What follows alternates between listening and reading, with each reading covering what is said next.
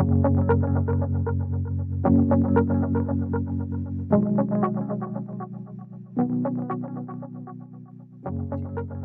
everyone, and welcome back to A Scholarly Meeting.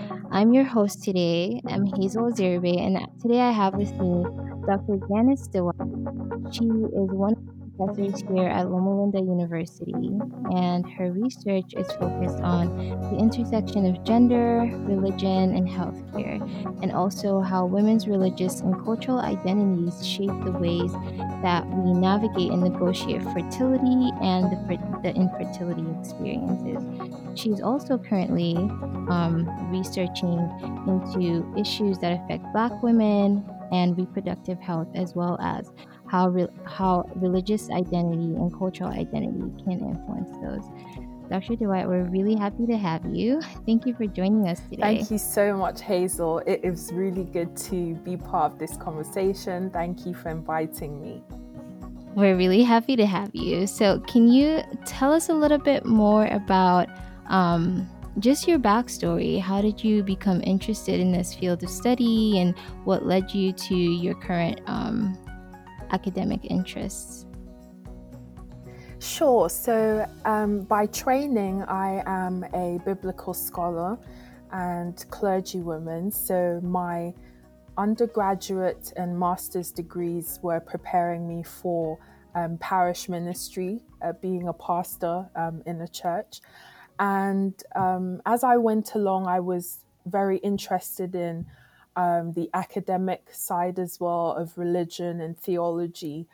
And so I took the opportunity to sort of delve deeper, ended up doing a PhD in Hebrew Bible, what Christians refer to as the Old Testament.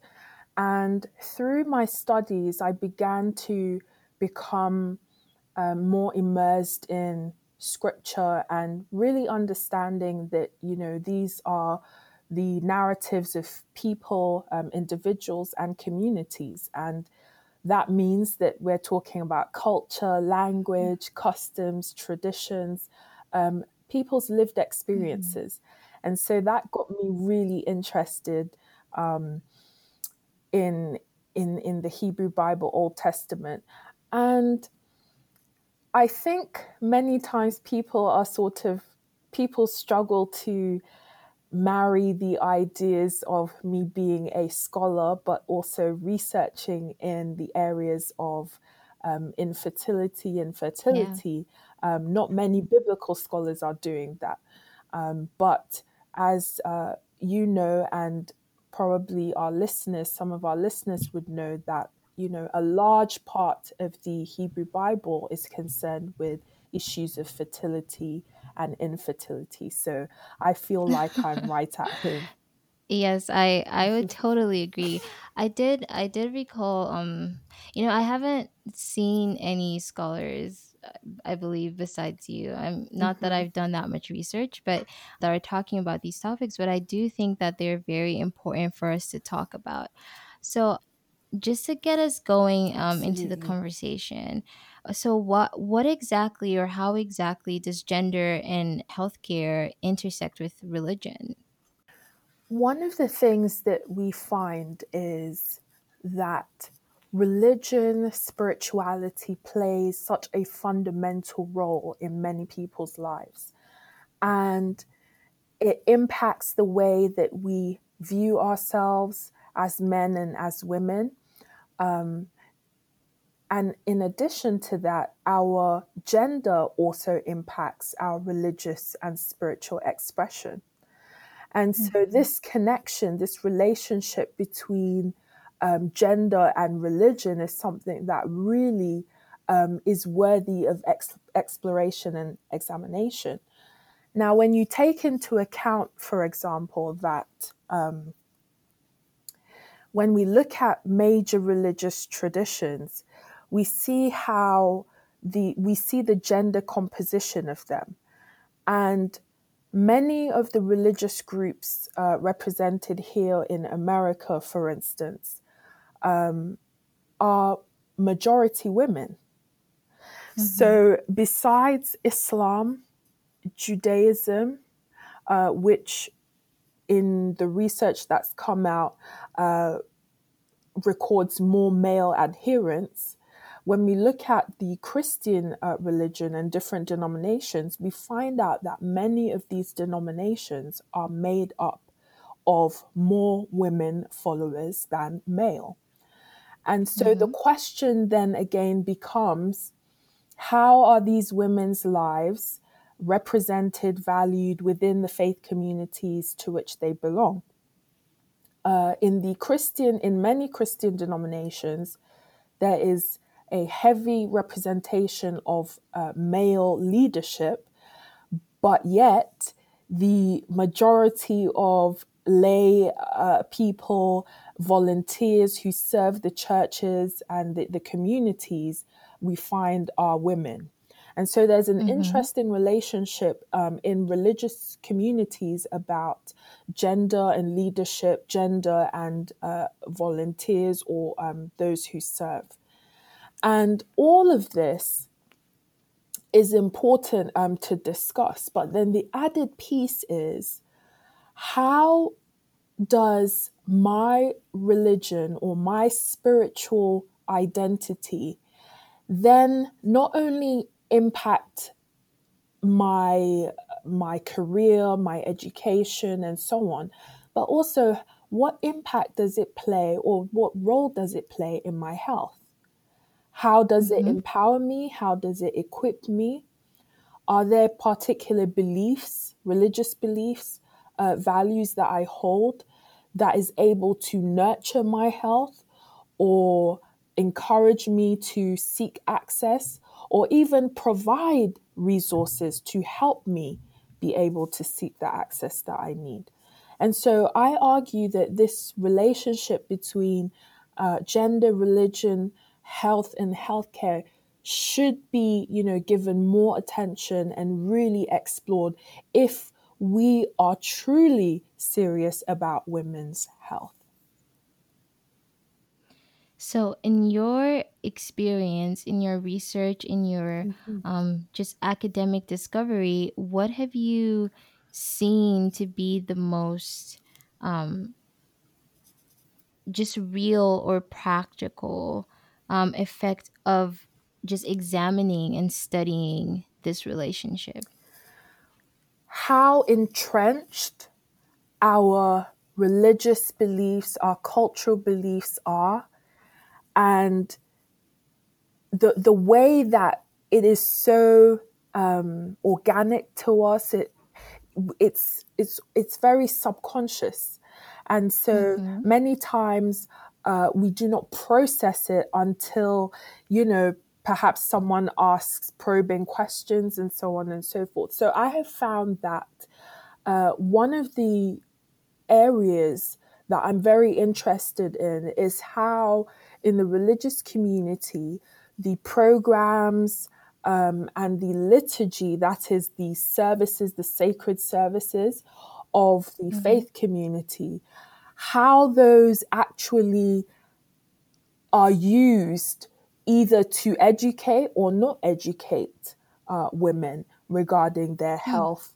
And so for me, as someone who trained as clergy, what I'm one thing I'm interested in is, if you are in a faith community and there are only maybe 3 or 4 weekends in a year Mm-hmm. where there's a focus on women's honoring women, celebrating women, recognizing the achievements of women both in the local and global context, that to me is quite inadequate, because what it tells Mm-hmm. me is that probably that's going to be the only 3 or 4 weekends in the year where the faith community, the faith leaders in that community are going to be intentional about bringing realities and issues in women's lives to the fore. So what I am saying is that one of the reasons why we need to have more representation of women in leadership in these faith communities is because women understand other women. Mm-hmm. or at least they may be able to begin asking questions of other women to also educate themselves about what their fellow women are experiencing in life. And this representation then will hopefully make a difference in the amount of space and the amount of time that is dedicated to promoting women's health within faith Mm-hmm. communities. We know this from the research that in certain communities, what spiritual leaders preach, teach, and model becomes very impactful for congregants.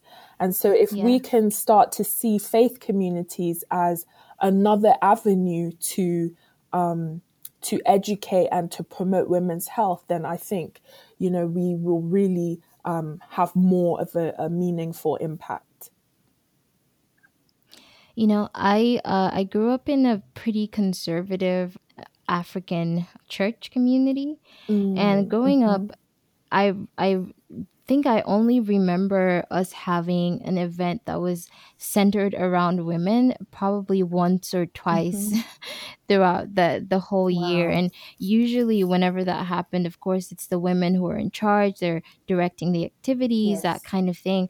But yeah, often it was just that one or two or three times that we recognize the women and appreciate them and talk about Mhm, issues that concern women. But for the rest of the year, it's back to business as usual. And I feel like, as you were talking, my mind was just going down, just the path of wondering, not just for women. There are other groups in the church that I feel like are not as mhm. acknowledged or as recognized. And Yes. who really knows how not acknowledging or recognizing or seeing the issues that affects them is actually playing into all of this. I think that this is a really fascinating concept.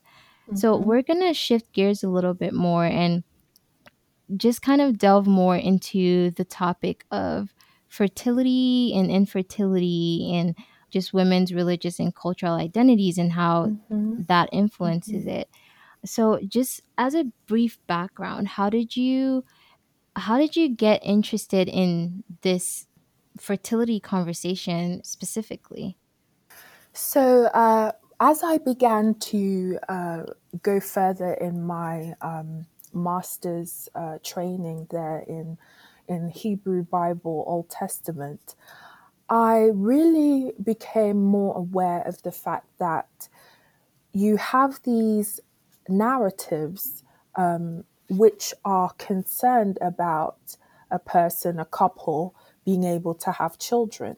And Mm-hmm. so we think about people like Abraham and Sarah, Jacob and his wife Rachel. We think about Manoah and his wife, Hannah, who is not able to have a child, even though she really desperately wants one. And I looked at these and I thought, it's interesting to me that within a body of text which many people hold to be scripture, sacred revelation, that you Mm-hmm. have all these stories, these narratives about people trying to have a child. And Mm-hmm. within those stories, there is also presentation of the kind of cultural and social meanings of fertility and infertility. And so when Sarah wants to have a child, she sees her inability to have a child as a direct intervention or action of God. So she says to Abraham, her husband, God has prevented me from having children. And what Mm. does Sarah do?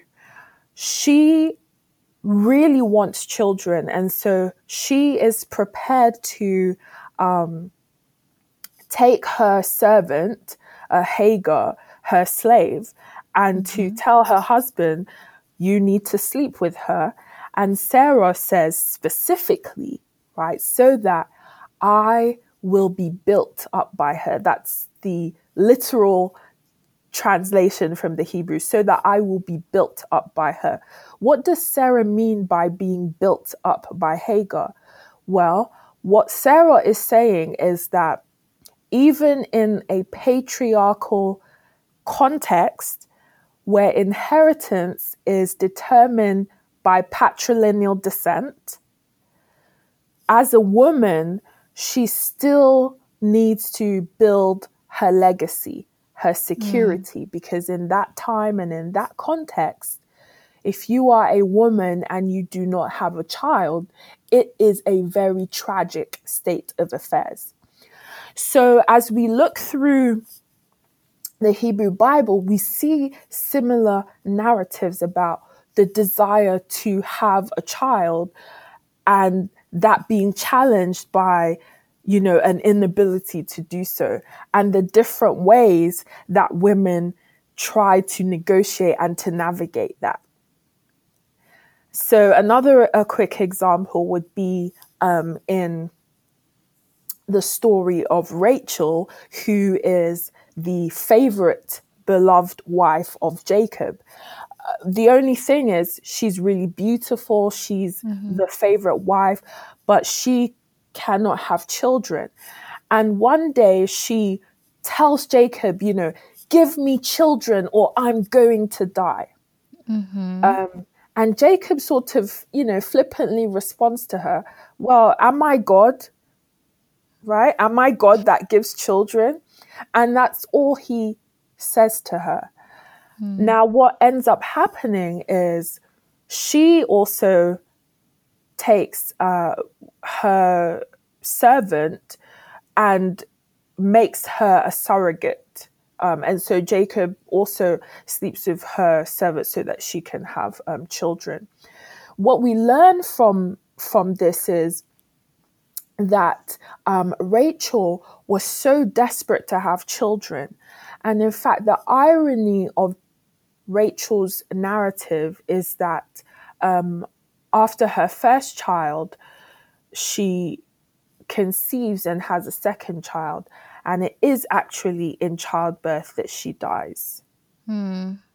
So so when we read these stories, they reflect even today the realities of women who are trying to navigate and negotiate their own fertility. Those who make a choice not to have children, that's absolutely fine, that's their choice. And then you have a whole group of women who really want children and who are trying to do all that they can do within their power, within their resources to realize this dream. So I got really interested in that from studying, the Hebrew Bible. But additionally, as a pastor, I would have congregants, members who would come and confide in me about their own fertility challenges. Mhm. I had experiences of people in my congregation who had miscarriages, stillbirths. And so, from the pastoral perspective, I would say for the last several years, I've definitely had that involvement with people who have been through such traumatic experiences as well. So it sounds like in a biblical from the biblical perspective, a woman's worth is heavily tied to her reproductive ability. Hmm. So her self-esteem, her status, and probably even how her future is Hmm. determined by her ability to bear children. And in my from my background, so I also come from an African background, Yes. and I know that growing up, being married, Hmm. having children is a it's a really big deal. Yes. You can't essentially, not that you can't be a woman, but you're not given the same level of respect Mhm. or just acknowledgement that someone who has had many children would have if you were someone who had no children or Mhm. was unmarried. So Mhm. how has that how, like, being from, having a Ghanaian Mhm. African background yourself as well as a British background, how would you say that like how would you put, I guess, the differences or the similarities side by side, and comparing the biblical perspective of Mhm. infertility, the African perspective of infertility versus the Western perspective of infertility, especially today in our times when people are, like you were saying, making a choice to not have Mhm. children. Mhm. Great question, Hazel. And yes, I absolutely agree. As a Ghanaian British woman, I share many similarities in terms of culture with your cultural background too, Hazel. And I would definitely agree that there is definite value and honor placed on childbirth and fertility, and that this is something that is, ingrained in people. We're socialized in that kind of cultural context to really honor this rite of passage. And I would say also that I know that, in other non-Western traditional cultures, there's a similar, that is a similar reality. I think for me, as you were asking me, I think for me, my cultural background gave me a sensitivity to certain elements of these narratives, these biblical narratives that I don't think others, probably not having that cultural background, Mm, have really seen. And so I wrote my dissertation in this area and have since published a book on this, where I have argued in this work that basically the Western biomed, you know, biomedical definition, right? The mm-hmm. allopathic definition of infertility doesn't really, take into account all the cultural and social meanings tied to fertility and tied to infertility. So that really and truly in our healthcare system, right, we have so segmented and specialized this that many people who are going into this sort of specialty are really not aware of the deep meanings of fertility, right, for the patients Mm-hmm. that potentially they are going to see. So, as you rightly said, it is not just about delivering a child, but it is about the rituals connected to that rite of passage, right? It's Mm-hmm. about the kinds of meanings and status in the community. In some cultures, um, to make our listeners aware, for those who don't know, in some cultures, in some African cultures, once you have a child, your name takes second seat, right? And you are Yes. now referred to as the mother of, so Mama Sarah or Mama Mm-hmm. Sally, Mama Janice or Mama Hazel, right? This Mm-hmm. becomes how people call you. So if you reach a certain stage and everyone is still calling you Janice, right? Just the act of someone calling your name can re-traumatize you, or can be a Yes. way that certain people in the community can diminish you or marginalize you. So I think that when we come from these cultural backgrounds and we are reading these scriptures in that light, or even when we are not reading scripture, but we are looking at people's lived realities today, and we are sharing these insights, we hope that this can really get through to our healthcare professional students and Mhm. our professionals who are actually practicing, so that as they are encountering people in these journeys of fertility and infertility, they actually begin to understand, begin to gain some sensitivity for the actual meanings, of fertility and infertility for that individual, for that couple. Myself being a medical student, a big, huge part of our education Mm-hmm. is focused on empathy and empathizing with patients and being able to see things from their point of view. Yes. And not Mm-hmm. having had any children myself, a lot of people in medicine are usually at the age by the time that they're practicing where they have had children. But the experience of infertility, I Mm-hmm. would say, is not something that is common to everyone or to a lot of people. And I think that, yeah, I Mm-hmm. think that this is a really important conversation because um like as you were saying, it's just such a far reaching thing. And having a physician that understands, or maybe Yes. not by way of first hand experience, but can at least intellectually, grasp the gravity of the Mm-hmm. situation, I think would go a long, long way in promoting just an Mm-hmm. optimum environment for these kinds of things. So I wanted to talk a little bit. So this is kind of, I guess, one of Definitely. the meatier parts of this episode today that I really just wanted us to take time to flesh out. Is this, and this is also part of your Mm-hmm. research that you're doing, is this huge topic right now on the reproductive health and Yes. mortality of Black women in American society. And this is actually a really important topic.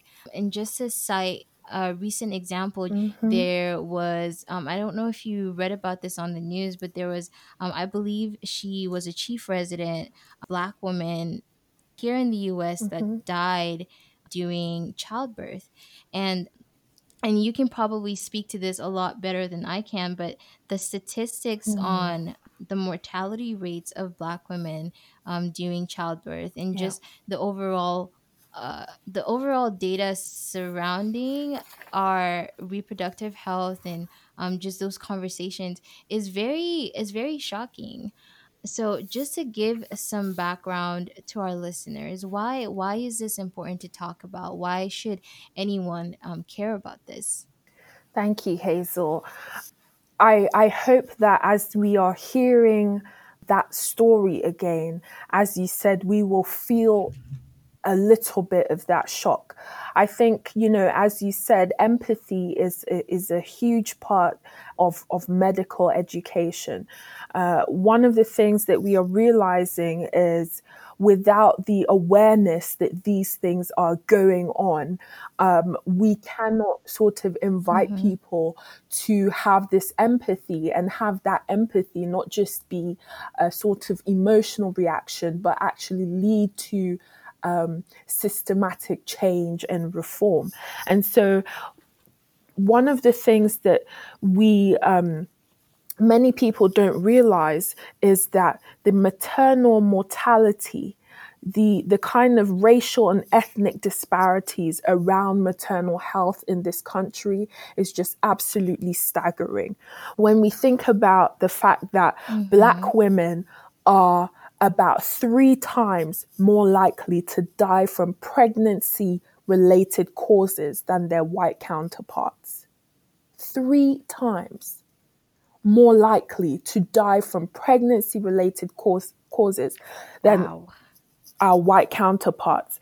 And I want our listeners to note that when we talk about pregnancy related causes, we're talking about this huge gap of time, right? Between the time period that covers pregnancy, Mm-hmm. we're talking about delivery, but then we're also talking about up to 1 year postpartum.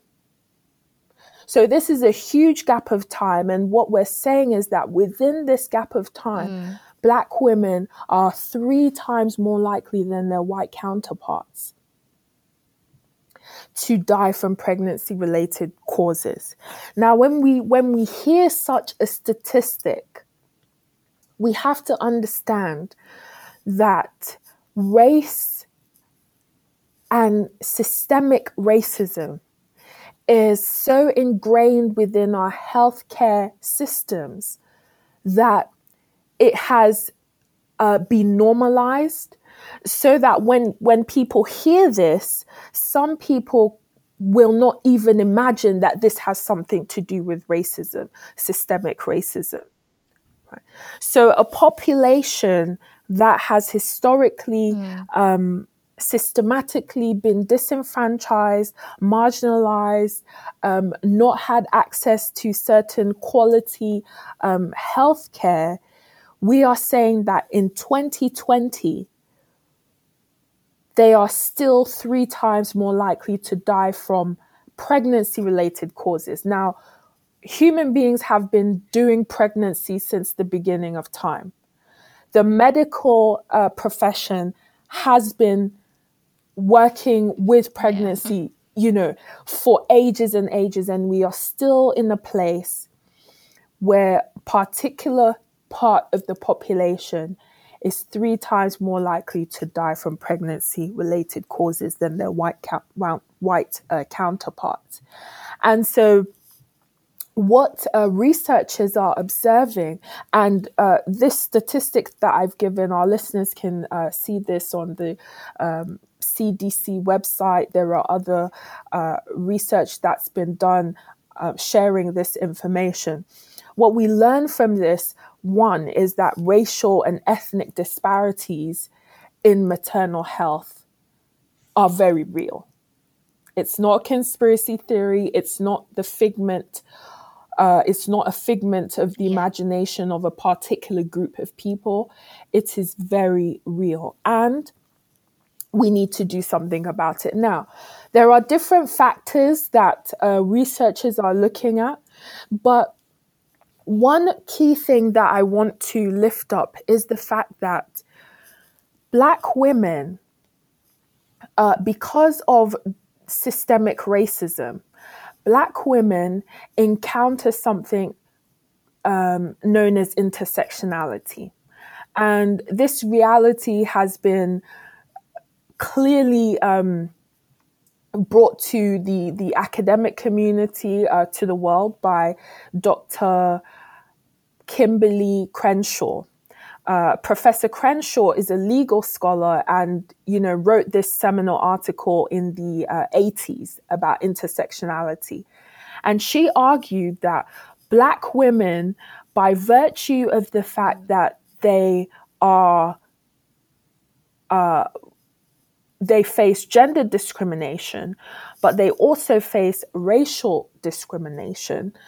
And then there's issues of class and so on, economics, that Black women's lives are severely impacted by the combination of these types of discrimination. So that you can have, Hazel, as you gave the example, so that you can have someone who is a chief resident, okay? Chief resident, a medical doctor who has had all this education, who holds a prestigious profession, and yet and still, she can still be subject to this reality. Okay? She can still be subject to this reality. One of the things that we know in health disparities research, one of the things that we know is that as minority women are communicating with their healthcare providers, as they are in healthcare institutions seeking treatment, medical intervention, that their words oftentimes do not carry the same weight as those of their white counterparts. So when a Black female patient tells her physician, tells her nurse, the healthcare professionals attending her, that she is in severe pain, she is less likely to be believed than is her white counterpart.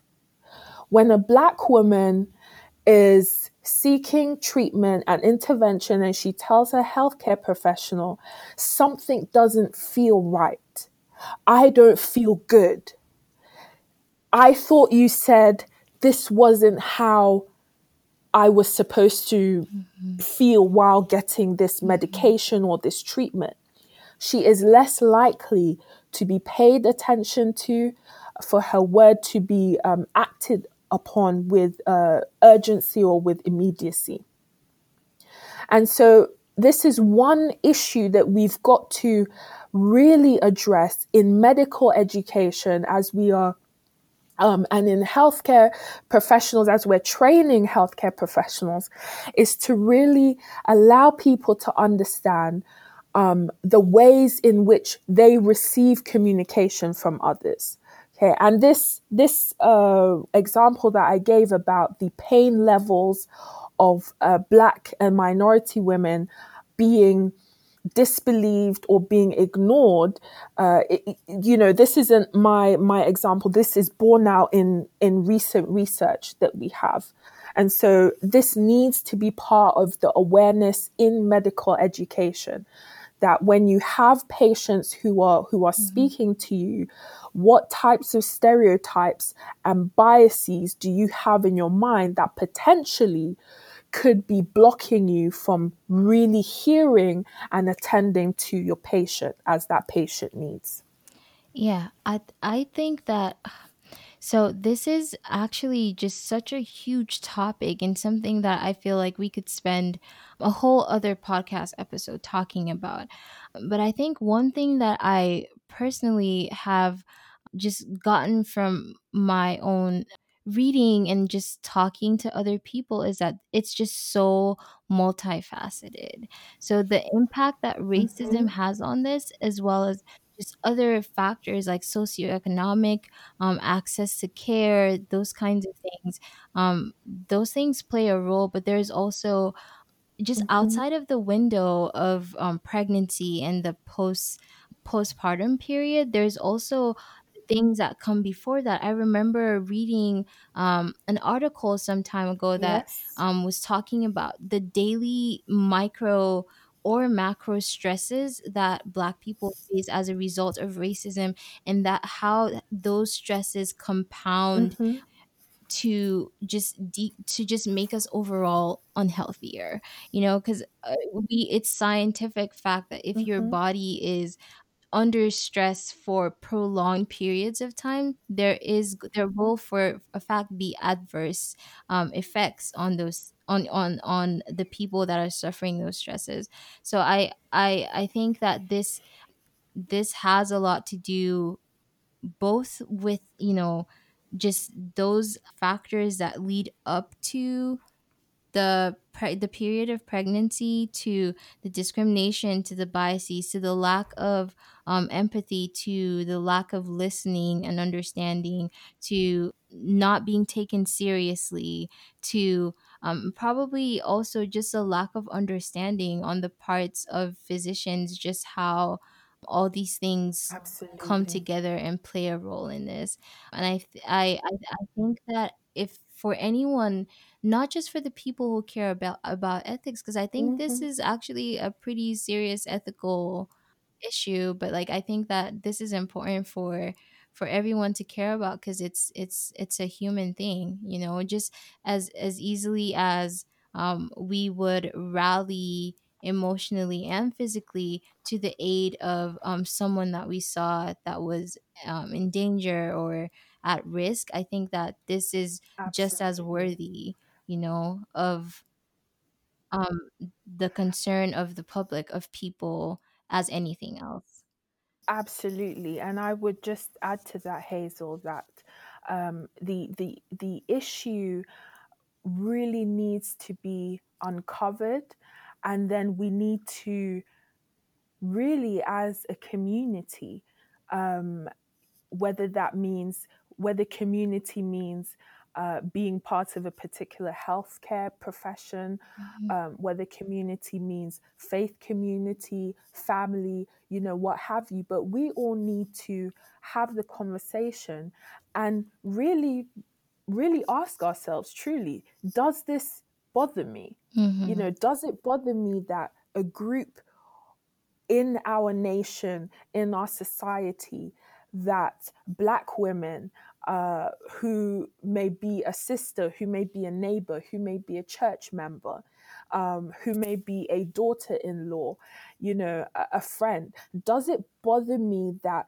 this kind of travesty really is still happening in the year 2020? Mhm. What we know is that in terms of infertility, Black women, the research currently is saying that Black women are twice as likely to have fertility issues than their white counterparts. Wow. Now, one of the reasons for that, and I like the fact that you emphasized, that when we're talking about these issues, there are multiple factors and layers to be Mhm. considered. So one of those layers is the the um, the fact that fibroids, uterine fibroids, have a disproportional impact on Black women. Hmm. And I am pleased that you brought up this reality of the microaggressions and micro insults that Black women daily encounter and face. And one of the things that we know in health disparities research is that being Black, the experience of being part of a historically marginalized group, disenfranchised group, has real health impact. Mhm. And one recent article that the lead author was Dr. Williams out of Harvard Public School of Public Health, where the article said that being Black in America has serious health outcomes, serious negative health outcomes. Yeah. And that, this is a Harvard study basically reiterating the reality that we need to recognize the allostatic load, right? The real impact that racism has on Black people. And when we come to Black women, we realize that there's this disproportional impact of uterine fibroids. And within this, talking about health disparities, Hazel, within fibroids, if we compare white women Mhm. um, and Black women, um, there's a treatment that is sometimes given. So the hysterectomy given to treat or resolve these uterine fibroids. When we take the white women and Black women who have had these, we recognize that even within that there is a disparity. Wow. And the disparity is that um, the disparity is that while they have all had hysterectomies, Black women are more likely to receive the open hysterectomy, while white women are more likely to receive minimally invasive hysterectomies. Interesting.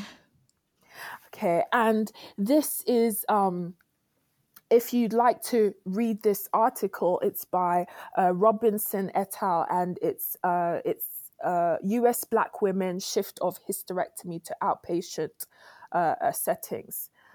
Okay, this is 2017. So this research has come out for a few years now. This isn't new, but what they were discovering is that even when white women and Black women have all had hysterectomies, Black women were more likely to receive the type of hysterectomy that was more invasive. So what we are bringing awareness to is the fact that Black women's experiences of reproductive health care many times is very different from that of their white counterparts, even when they present with similar conditions or similar issues. Mm-hmm. And coming back to uterine fibroids, the lived reality of Black women, who are more likely to have these larger and they're more likely to have larger and more uterine fibroids than their white counterparts. And so that means things like excessive bleeding, fertility issues, pregnancy complications. Um, it also means that there is a kind of narrative that, well, that's just what Black women have. Mm-hmm. You deal with it, when the reality is that as you were saying, we have not begun to really educate the wider community that there is more likelihood that Black women are having uterine fibroids, and that this is connected to social factors, environmental factors, Yeah. that we can't take racism out of the picture. To do so would not be looking at the holistic picture. Yeah. Yes, I completely agree. Um, one of the things that it's kind of an idea that's just always been on my mind is I've always wanted to compare just certain especially when we talk about health disparities, and in Mm, medical school we learn about how so many things are more common in, quote unquote, black people, but I mhm, wonder how much of it is common in black people as is common in black people in America versus black people mhm, who live somewhere else where it's mhm, they're the majority, and racism may not be as much of a determining factor as something else like mhm, tribalism or something else. mhm, So I've kind of mhm, always because I've always wondered, it's easy for us to say, like you were saying, black women just happen to have a higher case of fibroids than mhm, white women or compared to another racial group. And I often wonder, how much of that is actually true. um mhm. but, that's a that's a conversation for a different podcast. um but what I did want to just ask in closing, Mhm, what is the, if you were to leave one central point with our listeners, something that you want them to consider, to go forth considering or thinking about, or that you want them to come away with, what would be the most central thing that you would want our listeners to gain from this podcast? that as communities, we have a work to do of integrating, um, of really understanding how people's lived experiences, how the social, environmental factors really do impact people's health, and in particular women's health. That we need to be aware that these stories that we hear, like that of the chief resident that you reminded us of, these are not isolated incidences. Mm-hmm. They are not spectacular in the sense that they, happen once in a blue moon. These are real stories that unfortunately repeat themselves over and over and over again. Different names, different neighborhoods, but the narrative of racial disparities in healthcare is real.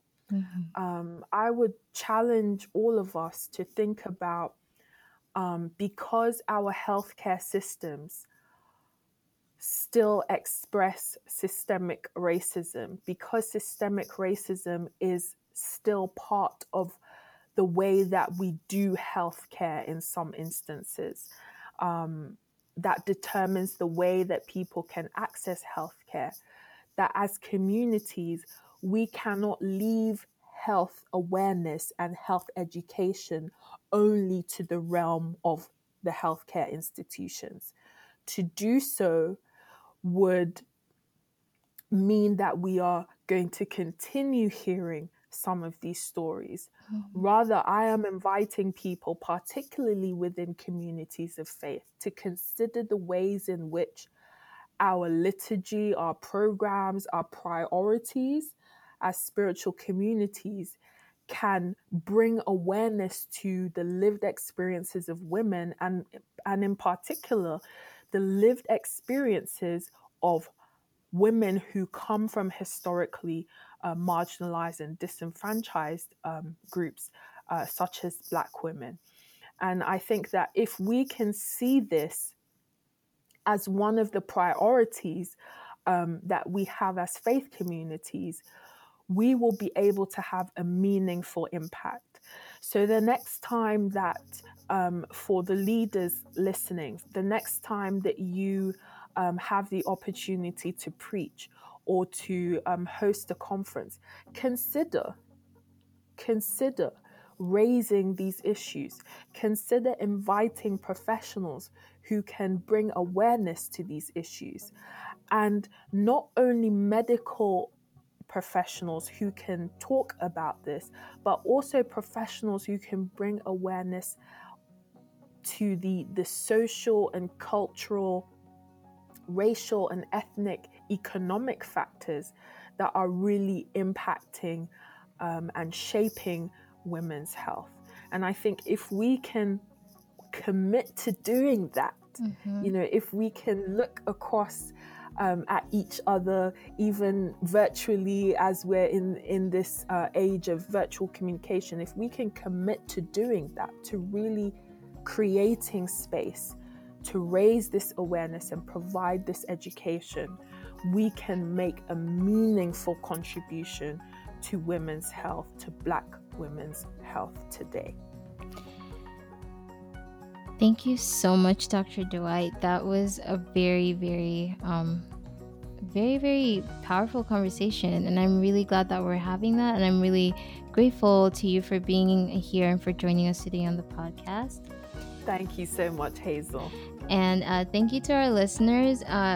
Please join us again on the next episode of A Scholarly Meeting. And I hope you enjoyed today's episode.